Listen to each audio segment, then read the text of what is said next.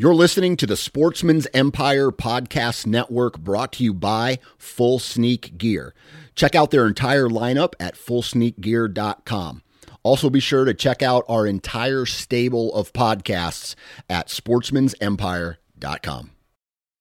New from Moultrie Mobile, the Feed Hub offers first-of-its-kind cellular connection and control for nearly any spin cast feeder on the market. When used with the Moultrie Mobile app, you can monitor feed and battery levels, run feeders on demand, receive alerts when feeders are clogged, and remotely adjust feeding times. The Feed Hub is ideal for anyone who maintains feeders. Remove the guesswork and save time by planning feeder maintenance before you drive to your hunting property. For more information, visit MoultrieMobile.com. Think you know the Brooks Ghost? Think again. Introducing the all-new, better-than-ever Ghost 16. Now with nitrogen-infused cushioning for lightweight, supreme softness that feels good every step, every street, every single day. So go ahead, take your daily joyride in the all-new nitrogen-infused Ghost 16. It'll turn your everyday miles into everyday endorphins. Let's run there. Head to brooksrunning.com to learn more. You're listening to the Sportsman's Nation Podcast Network, brought to you by Interstate Batteries. Visit your local Interstate Battery retail store or visit their website at interstatebatteries.com. Interstate Batteries, outrageously dependable.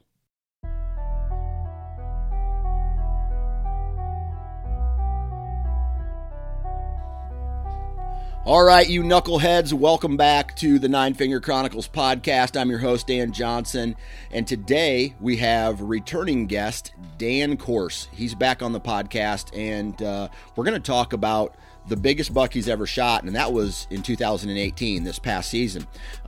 We kicked the podcast off actually talking about how he started hunting at the age of 8 with his dad in Mississippi, kind of a life change move to Pennsylvania, hunting the public ground out in Pennsylvania, and then transitioning to his home state of Texas now. And so this podcast is kind of a hunter profile podcast mixed with a big buck success story podcast. And he chased this deer in 2016, 2017, and in 2018 he was lucky enough to harvest this buck. And that is what we talk about today. Just a really good podcast, kind of highlighting the average Joes of the world, and kind of going back to the grassroots of what this podcast is all about. Now, before we get into this podcast, I just want to say, keep an eye out for the new trailer for the new short film that is coming to the Sportsman's Nation, right? It kind of highlights my turkey hunt, my turkey hunting season with my wife and my family. So keep an eye out for the trailer, and then later this month we should have the film up and ready to go. So keep an eye out for the trailer. It should be up the end of the day, Monday, or sometime on Tuesday. And I'm really excited about this because not only is the footage kick-ass, but I feel the story is going to be kick-ass too. And I really want all of you guys to share it and keep an eye out for it. So let's do that. Now, also, we got to talk about Ripcord Arrow Rest, right? I don't really get excited about, I get excited about hunting gear, but I'm not. It's on a different level with this company because I get jacked up when I know that I don't have to worry about a product performing, and that is exactly what I get when I have a Ripcord Arrow Rest on my bow. Dude, like I said, I've been using their Arrow Rest for God knows how many years. I want to say going on 10, if not more, 13 maybe, and I haven't had one failure. And I beat the shit out of my equipment, right? Mud, water, grime, whatever, and their products work every single time. And man, I get excited about that. So go to their website, ripcordarrowrest.com, and take a look at all the products that they offer, because they have limb-driven systems, they have cord-driven systems, they have some really cool, what they call exchange blade angle, thumb lock launcher, click micro adjustments. They're taking the micro adjustment to a whole new level, right? Being able to really hone in and center your arrow, and that all this does is just increases accuracy in your shot, right? So ripcordarrowrest.com, go out, and it's an American company, veteran owned. So just a couple more really cool things about the company. So I'm done talking. Let's get into today's Hunter Profile Big Buck success story with my man, Dan Course. All right, on the phone with me right now, Mr. Dan Course. Thank you very much for being absolutely flexible with me because I've dodged you it almost feels like 2 or 3 months we've been trying to make this happen. I know, man. I thought you were kicking me to the curb there. No way. And I had this conversation with you a little bit before we actually started recording. I'm just like, man, there's a couple guys. You are one of them, and then I have 1 or 2 other guys who I keep telling, hey, man, yes, I want to get you on. Yes, I want to get you on. And then I have to cancel on them because either I got a sick kid or my internet's not working or whatever. And it just, by circumstance, it's all laid out to make me look like an asshole. Yeah, my don't worry about it, man. I appreciate us finally getting our schedule synced up. And my wife tells me all the time, I just have too much going on myself. So it's kind of hard to pin me down. And then the real background, though, is that I suffered through years of rejection from trying to date girls. And so I'm prepared for this. I'm prepared for it. So you don't have to feel bad. That's funny. Oh, man. Well, it's good to finally hook back up with you because I love, you're one guy I kind of communicate with off and on throughout the entire year. And I got some radio silence there for a while, from you. And then it's like July, right? Is your last message you sent to me. And then I get a picture and a message in October 30th from you. And it's the picture of this beautiful buck, you and your bow laying there. And I'm just like, boom. Yes, that's awesome. Because I love it. I love it when guys who are loyal to the podcast and the guys that I keep in touch with, almost like a buddy, sends me the pictures. And it's almost like I'm following along with their season as well. And dude, I got jacked for you. So congratulations. I appreciate it, man. It's always a one-sided relationship, right? Because we get to listen to the podcast, and you don't get to hear too much from us. Right. And it's like we stay in contact with you, and it really feels like, well, I just talked to Dan the other day when I really just listened to another podcast. Absolutely. And that's what we're going to be talking about today is this buck particularly. But right before I got on the phone with you, I was thinking to myself, man, I've had Dan on the podcast a couple times. We've talked about gear. We've talked about, how you hunt down in Texas and whatnot. But I've never really gotten the background per se on how you were introduced to hunting. So I think that's where I really want to start off with today and just ask you, how did you get into hunting? Well, I started hunting. I was probably 7 or 8. I think when I was 7, my dad would take me out with like his brothers and some friends of the family, close friends of his. And we would go out, but when I was 7, I didn't have a gun. I just go out there. I had like sneakers, like some Chuck Taylors on, and it was miserable. I mean, my feet were wet. I was cold, and I didn't even have long johns back then. I would wear my pajamas underneath my like jeans and stuff, just to survive. And then when my dad, he really was just testing me to see if I liked being out there, right? And I kept saying, hey, Daddy, I really like this, or whatnot. And then so the next year, I got a shotgun for a Christmas present. It was a single shot H&R 410 gauge, and I was like overjoyed. I had my own shotgun, and so I really, in earnest, I started about 8 years old, and that blows a lot of people's mind. Like my wife is from Philly, And she says, "You had a gun at 9 years old?" You know, she's from inner city Philly, so it means something totally different to her. Yeah. And I'm from Mississippi. So there it's like, well, don't all 8-year-olds have guns? You know? Right. So it was a little bit different. But that was my beginnings. And we hunted rabbits and squirrels and dove, you know, all the small game stuff. And then probably when I was about maybe 10 or 11, my dad was in a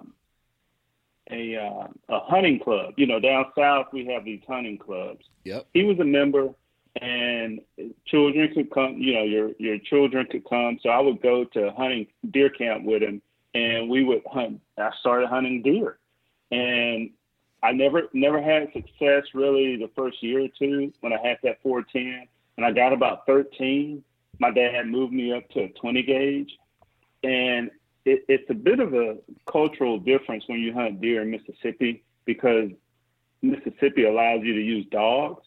Yeah. And it's another one of these kind of weird states now. But anyway, so the deer are running. You rarely see a deer that's not running for his life. I mean, it's just a blur going through a briar thicket, right. And you're just slinging buckshot or something at him, right? Right. And anyway, actually, the first deer I ever killed was a buck, and that blew my mind. It was like a little 6-point, but it still hung up on the wall of my parents' house, and I was hooked. I was already hooked from 7 or 8 years old, but I was really hooked once I shot that deer, and it just took off from there. Yeah, yeah, that's awesome, man. Now let me ask you this. You got this gun at such a young age. Did your dad ever have to take it away from you for misuse? No, I never. I was really obedient. He laid the groundwork, the frame, the ground rules rather. Yeah. For the my use of the gun right off the bat. He taught me proper safe handling of the weapon and so forth. I really only had it out either to clean it or to pack it to go hunting, right. Pack it in the vehicle to go hunting. And that was about it, really. Yeah. And I never got grounded from it. Grounded from other things, but never from hunting. Right. Well, that's good, man. I'll tell you, I have to share a quick story. My grandpa got me a pellet gun. He had I should say he had a pellet gun at his house, and my grandparents were me and my brother's babysitters growing up. So my parents basically dumped us off at a farm, and then they would go to work. Well, my grandpa one day said, "Do you know how to use this thing?" And he handed me a tin of pellets and a pellet gun. And I was like, "Yeah, I know how to use it." So he's like, "Here's the safety. Here's how you use it. Whatever. Here's the pump." I think it was a pump action. And he says, "Okay, go shoot some sparrows in the barn." Well, I got bored with shooting sparrows for a little bit. Then me and my brother hid behind a bush over a bird feeder, and we started shooting songbirds like cardinals and blue jays. They were coming to grandma's fancy bird feeder, and my grandpa, I remember him pulling in the driveway, getting out of his truck and walking up to us, and it's like, "What are you doing?" Like a pile of dead robins and cardinals and just like finches and all this stuff that were visiting the and I said, "Grandpa, you told us we could go shoot birds." And he didn't even get mad. He took the gun away and he said, "Okay, go play somewhere else before your grandma sees this." Yeah. I had a pellet gun too. And before I was, probably when I was about 6. And we used to do the same thing, shoot all the sparrows and blackbirds and songbirds and whatever. We actually shot some squirrels too. We had pecan trees in our yard. Yeah. And the squirrels would just ravage the pecan trees. So we would shoot them all the time too. Yeah, absolutely, man. Cool. All right. So, you start getting into hunting at a pretty young age, and did that kind of escalate into, like, when did that escalate into like a serious habit? I mean, did you go into high school or middle school, or I guess back then it was junior high, and start getting into like sports, or did you just kind of continue down the hunting trend? I played a little bit of sports through probably junior high or early in junior high, and then I wasn't the best athlete by any stretch, and I was just kind of like more into academics. Most people probably know me as being a pretty smart kid, so I just stuck with the books. But I was infatuated with hunting. Yeah. And by the time I got to high school, there were so many like social events, like parties and, games and parties after the games and stuff like that I skipped because I was like, I got to go to bed. I got to get up at 3 in the morning or 4 in the morning. I'm going hunting. And they were like, what? I was like, yeah, I'll see y'all later, Sunday or Monday or whatever. And a lot of people, that just didn't register with them. But when you're bitten by this hunting bug, yes, man, it's all over but the crime, That's right. And when I went to college, even I went to college away, about 3 hours away in New Orleans, right? And when I became an RA, the dorm counselor or whatever, we would get the choice of either spring break off or fall break, which is Thanksgiving break off. And I would take Thanksgiving break off so that I could go home and go hunting during November, and most kids are like, what? Don't you want to be off at spring break so you can go to Florida or go do this? Or, like, no, are you crazy? I'm going home to go hunting, So I was pretty eaten up with it at a young age. Yeah. So talk to me a little bit about what it was like to hunt in Mississippi in your youth.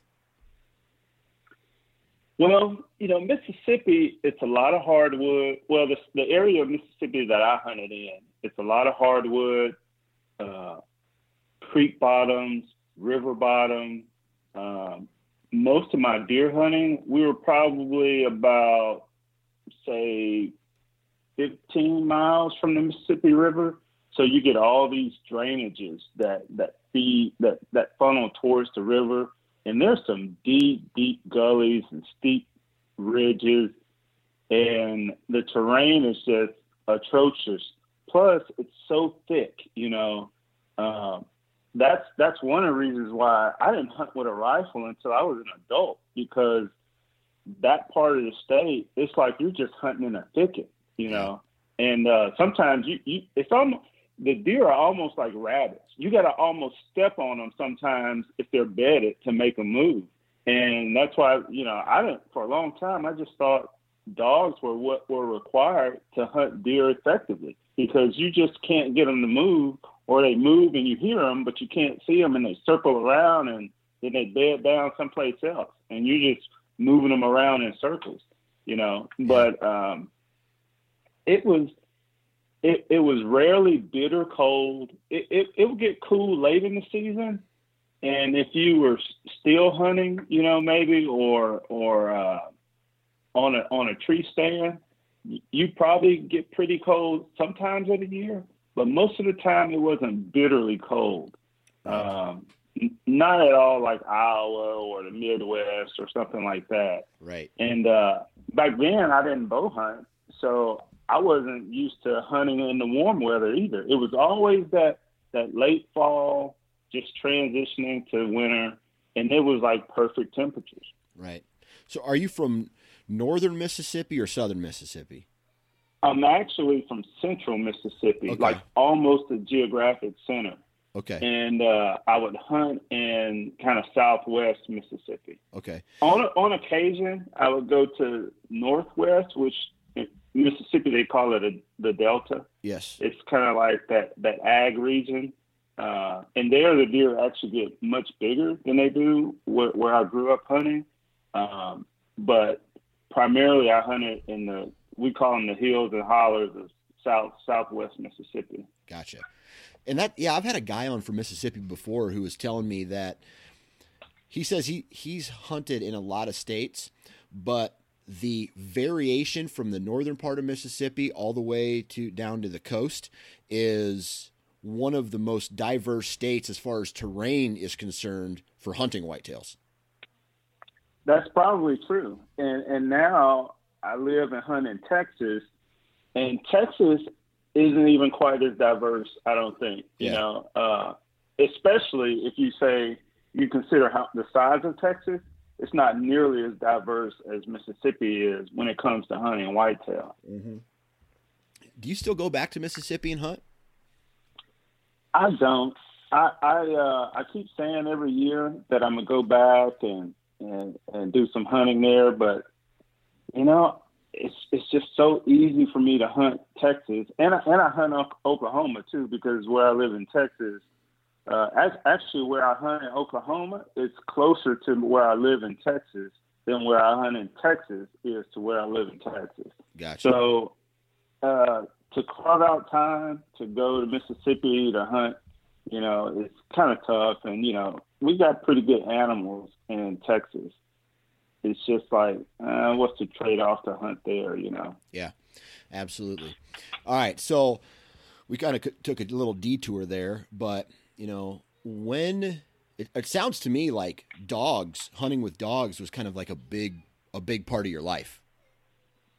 It was, and it was a lot of fun. But, the reason I transitioned from hunting with dogs was really because, okay, the way this hunting camp worked is you say you get 20 guys, right? And right. You line them out across this 40 or 50 acres or something, not necessarily a big region, maybe bigger, right?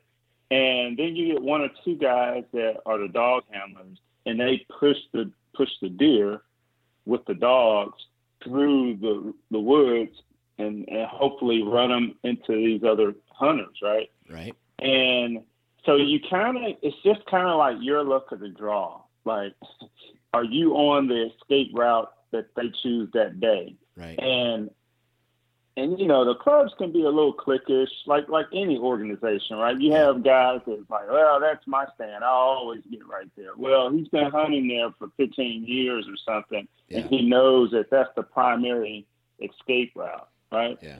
So you get guys that get there, they cherry pick locations and stuff like that, and I just got kind of frustrated with it, right? So because I was a member of the club, we had the opportunity to hunt on non-club hunts, like non-organized hunts.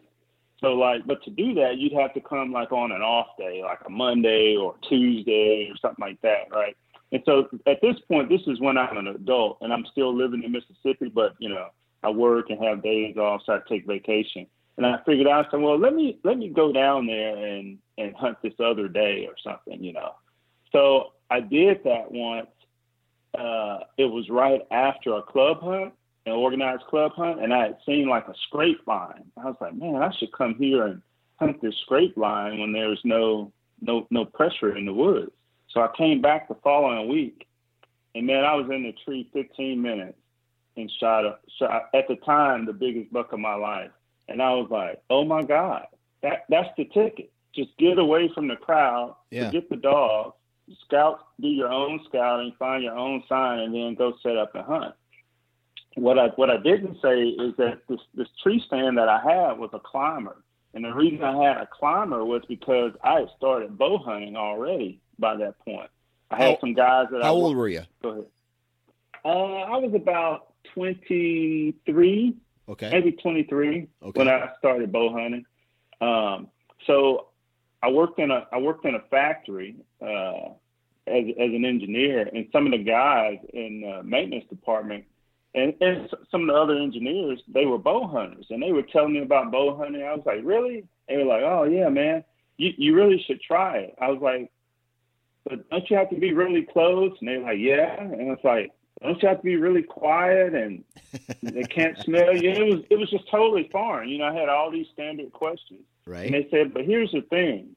This was the tipping point for me to start bow hunting, was that at the time in Mississippi, you had like unlimited does that you could kill if you were killing them with a bow. And, normally, let's say, I don't remember exactly, it was a long time ago, but let's say you get at the time you would get like maybe $2 or something, $2 or $3, or it might have been something odd like $1 a day or whatever. But you only got like maybe 5 does. But if you shot them with a bow, it was unlimited. You could just keep killing doe after doe after doe. And I was like, wow, that's a lot of opportunity then. And plus you start at the beginning of October. I was like, oh, I got to try this. So a friend of mine at the factory, he set me up with, I bought a bow off of another guy at the factory. It was a used bow. I went by his house. He tuned it, showed me how to shoot. And from then on, I started shooting. Man, the second day I went bow hunting, I shot a doe. And I was like, this was a spot that I picked. You know, I scouted. The doe came in and I shot her. I was all by myself, no other help. I was like, this is unreal. Right. It's completely exhilarating. That experience was unlike any other experience I had to that point. And so I said, this is what I'm about now. And I really only hunted with the club because that gave me access to, you know, hundreds of acres, you know, to bow hunt, you know, at these other opportune times that were not part of the organized dog drives and so forth. So that was how I got into that. But anyway, I had a tree stand, a climber, so I could move around and climb these trees. It's not like, you know, these cricket trees you have where you live, let's say, and you got to have hang-ons and climbing sticks. We just tack a climber as a pine tree or some other hardwood tree, and it's, you know, 80 feet tall, and you just climb up 20, 25, 30 feet, and you were good, you know? Right. Wow. That's awesome.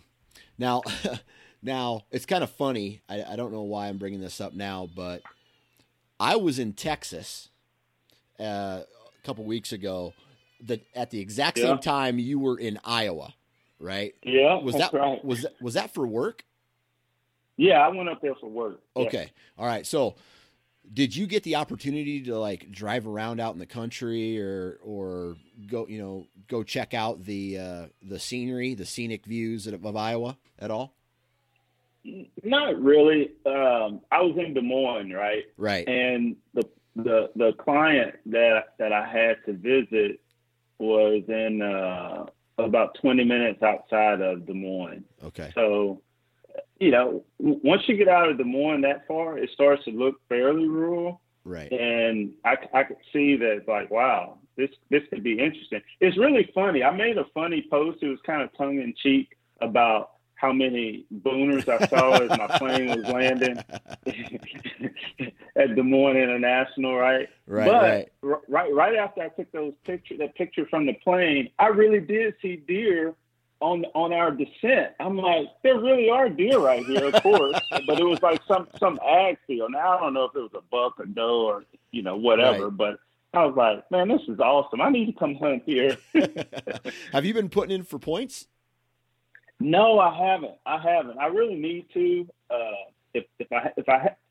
I just need to look at it a little more. I've been putting in points out west, but right. I haven't been putting in Iowa. Yeah. You know. Yeah. Yeah. That's what I tell everybody. Everybody's like, I would love to hunt Iowa. I would love to hunt Iowa. It's a commitment, not only financially, but from a time standpoint too, because once you do draw the tag, right, you put in 4 years, maybe 5 years, you draw a tag, then you don't just come up for a week that year. You're coming up for like multiple weeks because it took you 4 years to draw that hunt. You know what I mean? Right. I did find out though, because, you know, we were having such bad weather here in Texas. We were kind of skeptical about the flight arrangements and stuff, or not the arrangements, but getting out and getting to Des Moines for this business trip, that we were like, well, what if we drove, you know? So we Googled how far Des Moines was from Dallas, and it was like 8 hours. I was like, oh, that's doable. So I immediately say, I could drive 8 hours for a scouting trip. Yeah. Hey, you're talking to a guy who's about to drive. Well, my wife doesn't know this yet. I know she doesn't listen to the podcast, so I got to keep it down because she could be right outside the door. But this summer at some point, I'm going to be taking a 10-hour drive for to South Dakota, I think, for a scouting trip for mule deer. There you go. So we'll see. We'll see what happens there. She might be riding shotgun with me, but I don't know. It is what it is. Yeah. That's kind of what you do now, Yeah. So she'll love it and deal with it. Yeah, I told my wife, if I don't draw this antelope tag in Wyoming, then I'm gonna drive to Colorado and hunt some over-the-counter antelope stuff. Yeah. In Colorado, and that's another 8, 9, 10 hour drive, and that's doable too from where I live. Oh yeah, that's a day, right? You get up early, drive 10 hours, you're there probably still at sunrise or sunset, and then I don't know if you're going to camp or grab a hotel, and then the next day where the antelopes live anyway, it's probably not too high elevation. That's right. I could deal with that. Yeah. All right, so we're going to switch gears now, and I want to talk to you a little bit about this buck that you ended up shooting in 2018 with your bow. And my first question is, was this buck that you shot, was he on the radar at the very beginning of the season? Did you and the guys that you hunt with know about him? I knew about him, Dan. He was on my radar from 2 years before. Okay. So I first got on this lease in 2016. Okay. And I threw up a trail camera at the spot that my buddy helped me scout out and plan to set up. So we threw up a trail camera, and the first time I pulled the card, I saw this buck was the only buck on that picture. I mean, on that set of pictures, Yeah. So this was like the summer of 2016. I saw this buck on the camera, and he was in velvet, obviously. And I had never. So let me back up slightly, if you don't mind. Let me back up. So when I left Mississippi, I moved to Pennsylvania. Okay. Then I hunted Pennsylvania for like 4.5 years, and I bow hunted there. And that was all public land. Then I moved to Texas, and by now I have a family. I have 2 sons, a wife. We moved to Texas, and the idea of these Texas leases, to me, they were kind of outrageous in what it cost to be on a lease in Texas. So like a hunting club in Mississippi, if I spent $400 back when I was in my early 20s, that was a lot, and as long as I was my dad's dependent, I think I got a 50% off discount. So my dad would pay like $400 for him and $200 for me, after I was 16. So like 16 to 18. So it's really affordable, Right. And then when I moved to Texas and people were, telling you, $2,000, I'm like, what? Are you crazy? I don't have $2,000 to pay for a lease. My kids got to go to school. I got daycare. I got all of this other stuff. I was like, there's no way. So, and then my oldest son was into sports and all this stuff. When we moved here, he was already like 9th grade or something like that. So on Thursdays and Fridays and all this stuff were taken up. And so I kind of like put my hunting on the back burner. Well, when my younger son, when he got to high school or like junior, senior year, and I didn't have to defer all of my downtime to his schedule for sports and so forth, I went back to hunting. So I picked up the bow again. And so anyway, that brought me to 2016. Okay. So now I stumbled into a lease. I was planning to hunt public ground, and I stumbled into a lease because I met a guy at work one day, and he just said, "Hey, I liked your truck." And then I had my bow in the back seat, and my buddy Steve, and he says, "Wait a minute, are you a hunter?" And I was like, "Yeah." He was like, "Oh, well, we might have an opening on our hunting lease." I said, "Really?" He said, yeah. I said, well, how much is it? Because if he's going to tell me, $2 or $3 grand, I'm like, I appreciate the offer, So anyway, I got an affordable lease that I became a member of, right? Okay. So Steve and I, we throw up this trail camera. I get a picture of this deer. He's in velvet. And I'm like, man, 16 years ago when I stopped hunting, we didn't have trail cameras, we weren't using those back then. This is pretty cool. So I saw these pictures of this deer in velvet, and I'm like, man, that's awesome. Look how thick this looks, and how white and soft this velvet looks on this deer. It looks like it's just smoke coming out of his head, So I named this deer Smokey, Yeah. Now all these hunting, so everybody names their deer, right? Right. So I was like, Smokey. Yeah, it looks like smoke's coming out of his head, So anyway, so that was my first I call it a soft encounter because it was just pictures of this deer. And I got a few more, but I don't know if you know, but in Texas, certain counties have antler restrictions. Did they talk to you about that when you were down here the other week? No, because I was in an area that was like all high fence. Mm-hmm.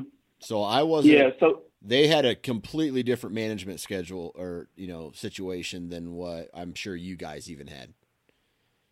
Yeah. So what happens is certain counties. I think it even applies to high fence though. Well, I can't say that. Okay. But anyway, certain counties have antler restrictions, which mean that the inside spread on the buck has to be at least 13 inches. Okay. Right?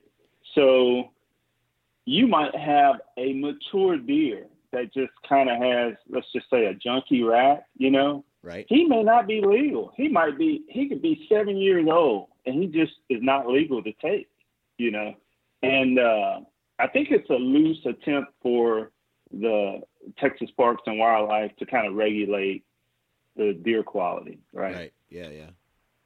So anyway, but you can also take, in my county, you can take one spike also. As long as the deer has at least one side that's unbranched, you can take one spike, and then you get one buck that's greater than 13 inches. Okay. And then you get about, I think we get 3 does. Yeah, you get 3 does. So anyway, so when I first saw this deer, although he was probably the most impressive deer I'd ever seen, I wasn't sure that he was legal because it was right. They say the guideline is, the alert ear distance from ear tip to ear tip is about 13 or 14 inches. So this deer was questionable because he was kind of right at the ears. So I just kind of looked at it like, it's a really nice deer. Maybe someday he'll be big enough, or maybe there's another one that I just don't have a picture of. Or maybe I just got to worry about getting a few deer for the freezer or something, Right. But anyway, that was the extent of it. Okay. So how old was he upon your estimates, how old do you think that deer was when, you first saw him in 2016? I think it was about 3.5. Okay. Maybe more, maybe 4.5, but I think 3.5 was probably pretty accurate. Maybe 4.5. Okay.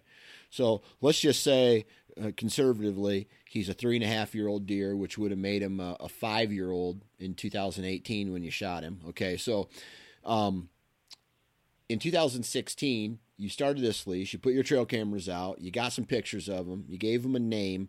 Did you have any encounters with him throughout 2016? I did. I did. He came in like around early November. Okay. Actually, it was November 5th because I have a picture of him at the same time. So he comes in, and he's one in front of my trail camera, and then two, I'm looking at him I'm hunting from a pop-up ground blind. So I'm like, oh yeah, that's him. He's right at the ears, so I can't shoot him. And man, my heart was racing, So now I see him like this is hard horn, live, living color, 18 yards, and I'm watching this deer for like 15 minutes, and I can't shoot him. Yeah. I was like, man, this is like sacrilegious in Mississippi. you know? Right. Right. It's like I grew up, if it was brown, he was going down, you Right. know? Yeah. And here's the biggest buck of my life, and he's standing 18 yards from me. I just have to admire him, you know? But I was committed to be legal, of course, and that's just what I had to do. So But he came in, fed for a little while, and that was it. So let me ask you this. Was there any other deer on your trail camera or on your lease that was bigger than him? Or was this just one of those instances where, hey man, the law says 14 inches or 13 inches. I just can't shoot him. No, knowing he's technically a shooter.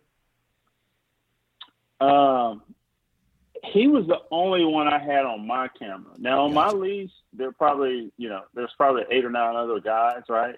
And we kind of share some pictures, you know, a little bit, but yeah, guys kind of hold that close to the vest a little bit, because you know, a guy could. I mean, I wouldn't do it, and nobody's done it to me, but you know, you might think that a guy could, man, that guy might go hunt my blind one day that I'm not there, you know, right? and shoot my number one or something.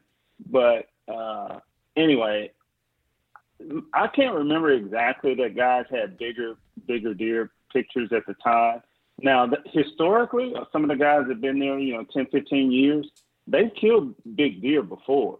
So I was like, oh, wow. Yeah, I got to certainly hold out. And he's only 13 inches. Maybe I'm not going to chance it because there could be a better buck walking around here and just, you know, this was early. It's still November and it's early pre-rut, you know, early pre-rut.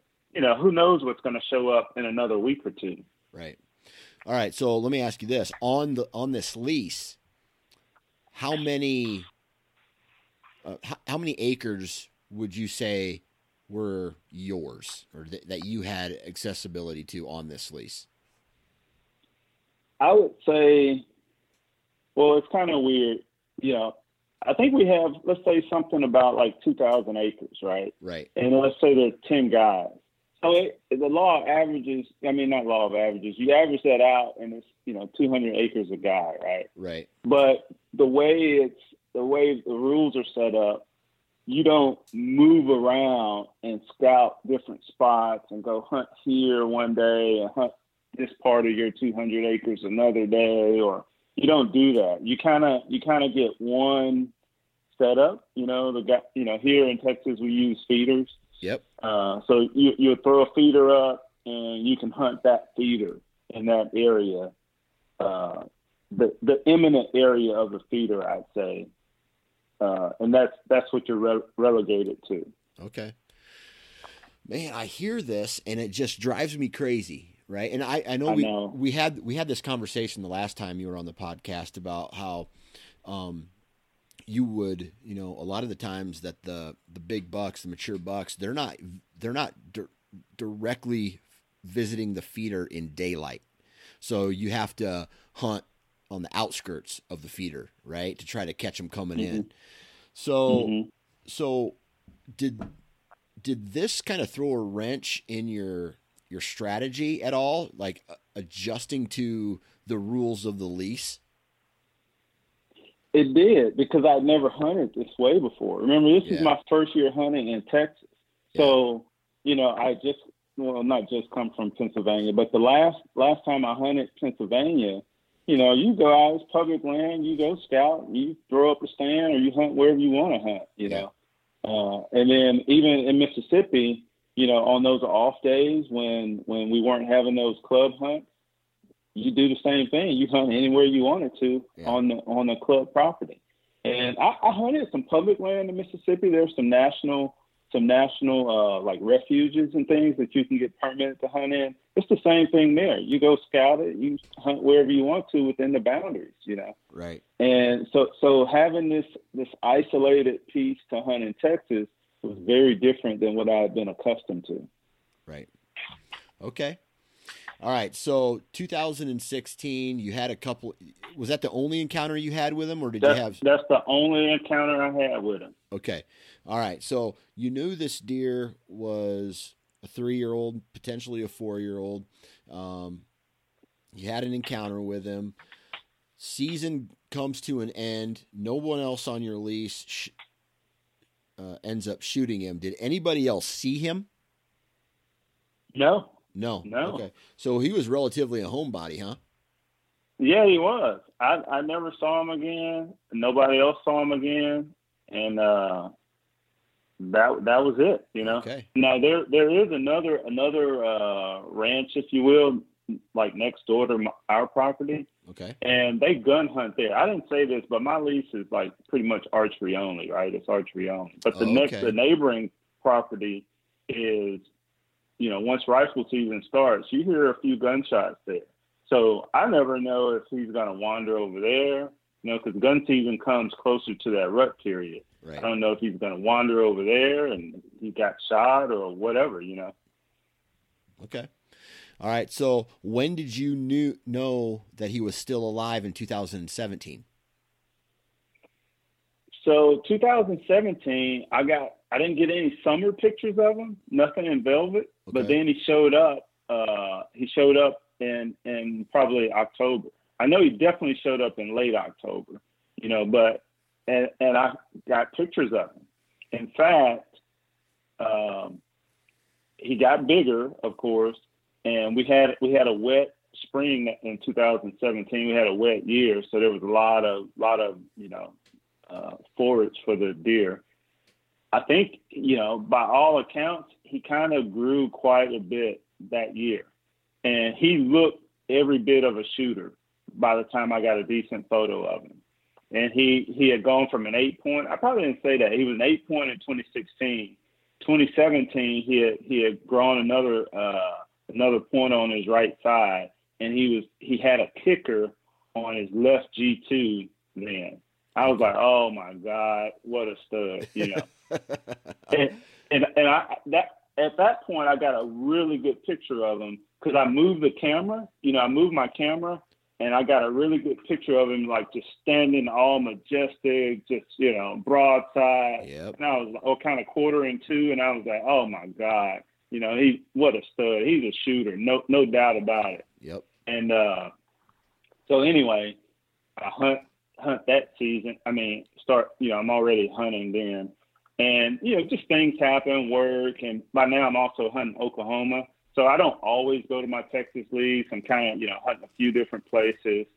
And I didn't go there for like 3 weeks, around 3 weeks, just the way things worked out. And what I'll typically do is my camera is not too far from my blind.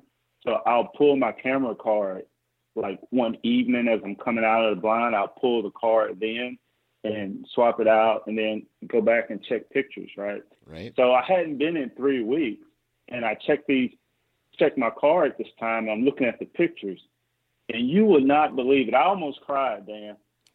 That sucker came to my stand every day for it was about 18 days in a row. Are you kidding me? In daylight. And I hadn't been there in 3 weeks. And I was like, are you kidding me? I hunted the weekend before this first picture I got. And then I have no pictures. Later I found that I didn't have any more pictures of him after I started back hunting again. I was like, did he pattern me? Did he figure out that was he winding me and just not coming in? Did he go off on another doe? Did he get shot? I just didn't know what happened. I was like, did I just blow this? I hadn't seen him in like a year. And then all of a sudden he's here for 2 3 weeks straight. And I'm not here to capitalize on it. Yeah. So anyway, I was just sick. Yeah. And I started thinking that, man, I just ruined this. He pegged me. He knew where I parked. He was watching me, smelling me. Yeah. I started reevaluating all of my regimen. I told you I was kind of a scent freak, right? Right. So I was like, man, what have I done wrong? Maybe I need to regroup. I was just, he just sent my mind in a tailspin, just trying to figure out where I had gone wrong. Yeah. All right. So what did he do in the antler department from 2016 to 2017? he blew the hell up. Yeah. That's what he did. Yeah. So we had another wet summer, so I was like, man, I hope he gets even more trash and stickers and kickers and stuff. And anyway, my stupid trail camera took a crap like right before, literally like 2 weeks before hunting season, and I had no pictures of him all summer again. I was like, so it's like September, and it's like the last visit I make out there, because this is like 3 hours from where I live. So when I go, I'm going for the weekend, you know. Yeah. So anyway, I go out there like once a month during the summer or off season, whatever, just kind of clean things up or check stuff out.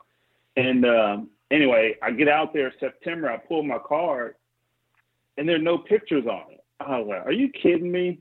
So I was like, well, that's okay. I grew up not hunting with cameras. I'm not going to worry about it right now. We're right, opening day's right around the corner. Just get in the blind and see what happens, So that's what I did. Hunted there. I had no pictures of him.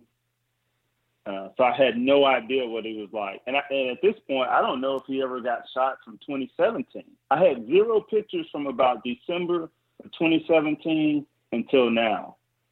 I never had any pictures, or now being, the hunting season 2018. So I didn't know what he had done. But I'm sitting in the blind. Well, you didn't ask me this, but the way I knew what he did was when I put him on the ground. Yeah. Yeah. So I'm there hunting the day. This is late October that I'm hunting him, and I'm hunting, and I get like a little young 8-point buck come in, and he's feeding. This is early, like 7:30. He's feeding. I'm just watching him, and then I noticed that something catches his attention, and I look to the left to say, well, what's drawing his attention? I really thought it was just more deer coming in, right? So I look over there, and there's this brushy trail that leads into my area, and I see this deer with his head down, coming under this brush. Get this. How they have to get their antlers out of their way so they don't get hung up in all this stuff. Yep. He's coming through there like that, and I'm like, oh my God, that's him, because his rack is really, really tight actually. And the tines, they don't like go up in like this classical whitetail buck formation. They kind of go up and they curve in, like everything curves to the center, like they want to touch and meet in the middle. Even the main beam curves around like it wants to meet in the middle, right? So I recognized him immediately, like, boom, that's him. I didn't say Smokey, but I just said, that's him, And so I turned back to pick my bow up. I think I had it on like a little kickstand on the ground. I turned to get my bow, and I turned back, and I see a doe running away, like away from us. And I was like, oh, shucks, I didn't see that doe. And then I was like, man, he's going to take off after her. So he didn't exactly. He looked at her, and then he looked at this little 8-point buck that's out in front of me.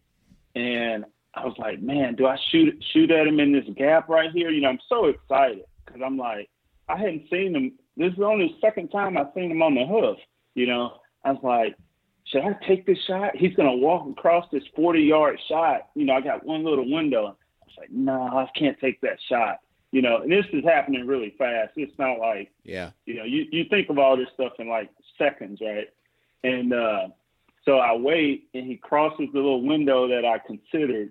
And then he spotted this little 8-point buck by now. And then this 8-point buck kind of runs away, and the deer makes a beeline. The big buck makes a beeline towards him, and then he kind of runs that deer away, and then he starts feeding, but I can't shoot him where he's standing because it's just too many trees. And I was like, oh, man. So I'm just ready. My heart's pumping. And then he's feeding and he's walking. I was like, man, 2 more steps. I think I'm going to get a shot right here. So I'm getting ready, and he just stops and turns and runs away in the direction that doe had gone. I was like, are you kidding me? He's at like 20 yards, and it's 2 steps from me being ready to draw back. And he turns and runs away. And I put my head down, and I was like, man, all this time, all these hours of sitting here, all this effort, and that's the sum of what my experience is going to be with him. You know, I was just dejected. And I tell people all the time, I literally started praying right there. This is like one of those little kids' prayers, like when you say, oh, bring me that red wagon or the Tonka truck, dear God. I'm saying, oh, God, please bring this buck back to me. You know? I did that little 8-year-old boy that loved hunting. I was doing one of those kind of prayers, man. I'm like, oh, my God, I need this deer back. I'll be good. I promise I'll be good. That's right. That's right. Oh, man. And he never did he ever show back up? Man, so he ran off presumably after this doe, right? And then about 15 minutes later, probably about 30 minutes later, I'm sitting there and I'm calmed down now. I'm still kind of dejected. I'm like, okay, just shake it off. It's hunting, you know, there'll be another time, whatever. Man, I look up and this sucker is coming right back down another trail, but basically from the direction that he ran off, he's coming right back in there. Okay. And I'm like, there he is again. So I grabbed the bow and I was like, and he's coming straight at me, you know, but I don't have a shot. It's not really a shooting lane. And I'm like, okay, if he turns to my right, his left, I got a really good shot. If he turns to my left, his right, then he's right back where he was last time when I couldn't get a shot and he turned and ran off. So sure enough, he turns right back to that spot. I was like, are you kidding me? And I was like, okay, just stay calm. Just wait. And then he's taking a step. You know, he's just feeding, taking a step. I was like, is this going to happen? And then now I see like his head and neck kind of coming into my shooting window. And I was like, oh, this is going to really happen. So I kind of leaned to my right to kind of use the one of the vertical strips of my blind to, I mean, you're in the blind and it's black, but you know, I'm like, I can't bust it. Let me kind of lean over here and draw. So I lean over and draw back, and then I could see the deer kind of stop. And I was like, oh my God, did he hear me? Did I make a noise? Is he about to bolt out of here? And then he put his head back down and started feeding. I was like, oh, okay, good. Maybe he just, you know, just was doing that. So I get to my anchor, and I'm just waiting. And I'm like, it seems like an eternity. It was probably 15 seconds at the most, but it seemed like 15 minutes. Yeah. And I'm waiting on him to take, you know, just one more step.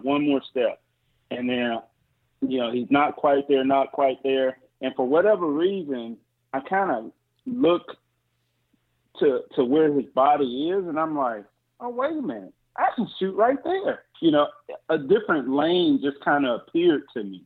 Yeah. He wasn't where I wanted to shoot him, but he was in a place that I could shoot. Yeah. And I was like, wait, I think I can squeeze an arrow through there. And then I'm like, man, this is really going to happen now. Because now I've told myself, you can shoot this arrow. And I'm like, this is going to happen. It's like, calm down, Dan. Don't let your heart run away. You know, I'm like trying to talk myself into making the shot, but not blowing the shot either, you know.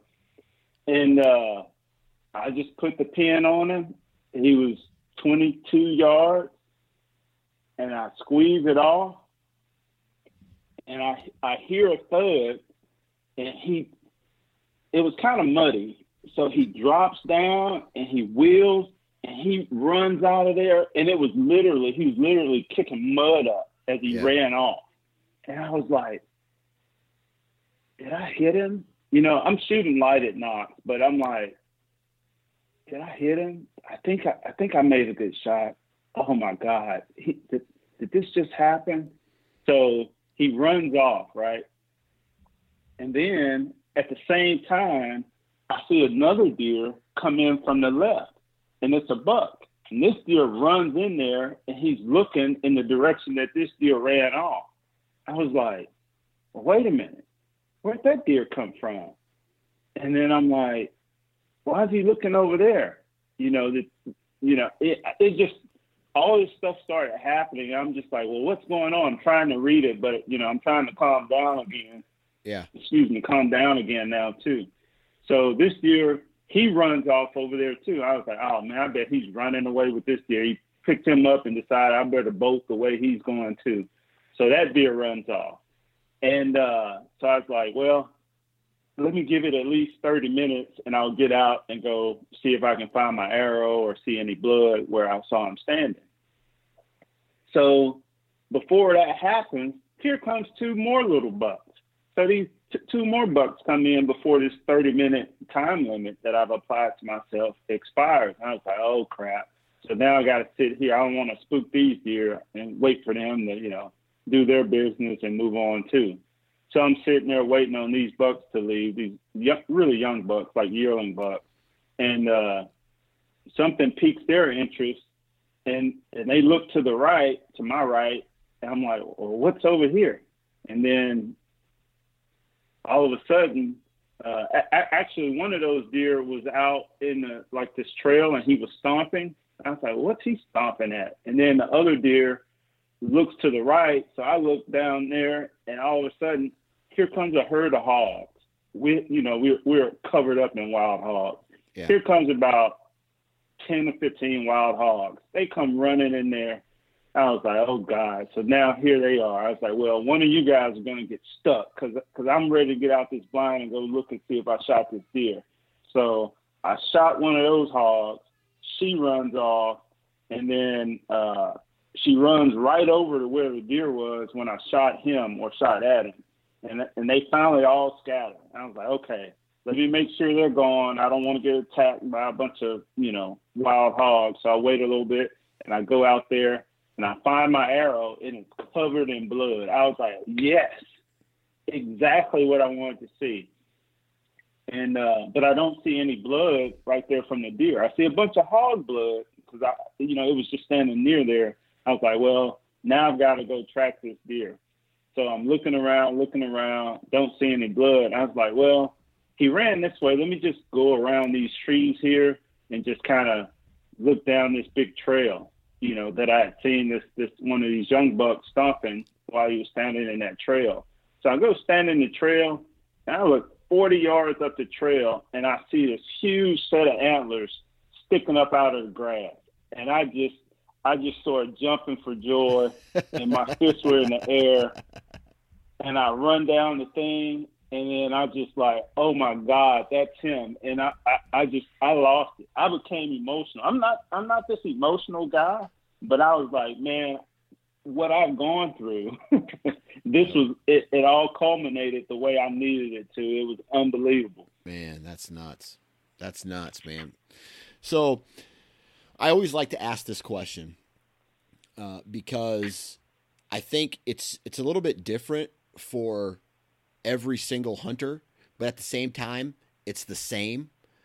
What was your emotions or feeling when you actually walked up to him, you bent over, and you grabbed his antlers for the first time? Man, I really just couldn't believe it. He was just as impressive. You know how you worry about ground shrinkage? Yeah. There was no shrinkage, man. Yeah. He was even more impressive because he had one of his brow tines almost split. So he almost had a split brow tine. He was a 10-pointer at this point, and I didn't know that. When I saw him, I just knew it was him from the geometry of his rack. I didn't count points or any of that, I just said, he's a shooter, that's him, And so this was the first, and I had no pictures of him. Remember, I haven't had a picture of him since December of the year before. Yeah. So so I didn't even count the points. I just held it. It was like, oh my God, I can't believe this. And I started pacing, and my heart rate went up again. And I was like, what do I do? And then I was like, you're there by yourself. And I'm like, who do I tell? I need to tell somebody. So it's like, it's almost 9:00 now. So I called my wife. I'm like, I got to call her. I call her, goes to voicemail. I was like, oh crap, she's in the bed. So then I called my dad. He's like, what is it? I was like, I got him. And he's like, what is it? Got what? I was like, that buck, the big one. And he was like, and then I think he was at church or something, like working or doing something. I don't know where he was. And I hear him tell my mom. My mom's name is Ann. My dad says, Ann, get on the phone. This is Danny. Your son's on the phone. He's crying. and then so he hands the phone to my mom. And my mom says, what's the matter? I was like, I got him, Mama, I got him. She's like, what? I was like, the big beard. She's like, well, why are you crying? I was like, I don't know. It's so...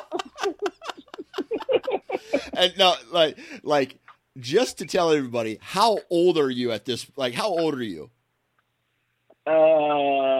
47. Okay, you're 47 years old, acting like a kid. Yeah, and I'm talking to my mama, crying on the phone. And now I'm telling all your 2 million listeners about it. Oh man, that's great. And I tell you what, that's awesome, because that just, dude, I'm with you. Like, I get emotional when I shoot deer. And like when I call my wife, she always asks me, what happened? What happened to you? What's going on? Why are you emotional? I'm like, I just shot my buck. Like my voice gets real high and pitchy and all that stuff. And we all get fired up. And I think that's awesome that hunting means so much to us. And we have so much of a passion towards these animals that it makes us almost emotionally break down after we're successful. Yeah. It's like, it's so cliche to say blood, sweat, and tears, that you put into something. And to that point, it had only been the blood and the sweat. Mostly sweat, a little bit of blood, Yeah. But it's a lot of work. It's an adventure, to scout it, to take pictures, to think that you're busted, to revamp your techniques and your approach, all the practice, the bow tune, visualizing the moment, switching releases, building more arrows, all of the stuff you do. And it's really for about 30 seconds. Like that day, I saw this deer for a total of maybe 30 seconds. Yeah. And I'm saying this is a 2.5 year journey. And it was just for 30 seconds. Yeah. And, the weirdest part of all of it is, as happy as I was, it's kind of anticlimactic, because what really made me enjoy bow hunting is the journey and the chase. Yeah. The shot and the harvest, the kill, that's just the icing on the cake. But it's the chase that just keeps you going and going and going and going. And I was like, wow, I won't get to hunt him anymore. There'll be another deer, and there'll be another story that develops, another narrative, if you will. But this one comes to an end. And I was like, I don't want it to end. So it took me a while to kind of shake that and say, okay, go on to the next one, Yeah. It's a very, very, I didn't know I would feel that way. I never felt that way before. Yeah, man, that's awesome. So congratulations, man. What did, just for a visual aspect, what did this deer end up scoring? He grows. So first of all, this is the only, I'm not a real record book guy. Yeah. I wasn't until this point. And so I get back to camp. I call my buddy Steve, right? Steve's hunting on another part of the property. Well, actually, I think I texted him. And I said, man, I just shot the big buck, you know. He's like, really? He said, cool, man. I was like, I'm coming to pick you up. So I go get because he rode with me. So I drive back to camp, and I have to drive by camp to get to his hunting location, right? And so I saw a couple guys at camp. I said, man, I just shot a good one. And he's like, really? You need some help? I was like, I do, but let me go get Steve first. Because Steve and I had put in all this work there. You know what I mean? He's my hunting buddy. So I was like, I got to go get Steve. You know, Steve's got to retrieve this deer with me, you know. So I go pick up Steve, and then we come back, and then we go down there. And like that picture that you saw, Steve took that photo. You know? So Steve helps me, you know, get propped up to take a picture of this deer and all of that. And he ends up helping me drag him out and everything. We get back to camp. And all the guys from camp were like, they were so congratulatory and so excited. And, like, even the principals on our lease, right, they're like, man, we've been out here 15, 20, 25 years. This may be my favorite deer I've seen out here, you know. Just the character of his antler structure just was kind of special. Yeah. But anyway, I probably didn't end up telling you he was a 10. He almost split one of his brow tines. He had a little bit of trash, like he was trying to get some kickers off the front of his bases. They're just like big bumps. They're not really a time or a point. But anyway, so he ended up being a typical 10, and he scored he grossed 150 even, and he netted 144 and 5/8.